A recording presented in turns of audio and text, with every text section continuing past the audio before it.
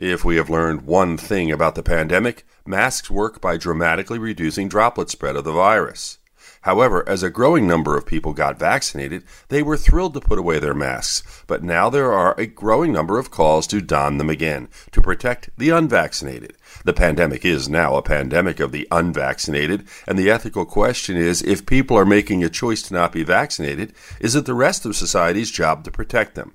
An interesting argument, but regardless of how certain people feel, a large number of people still have not been vaccinated, children, and they need to be protected by reducing spread of the virus. So at times, masks may still be needed, and emphasis needs to be placed on continuing to vaccinate as many as possible. With your health, I'm Dr. Brian McDonough on 1010 Wins.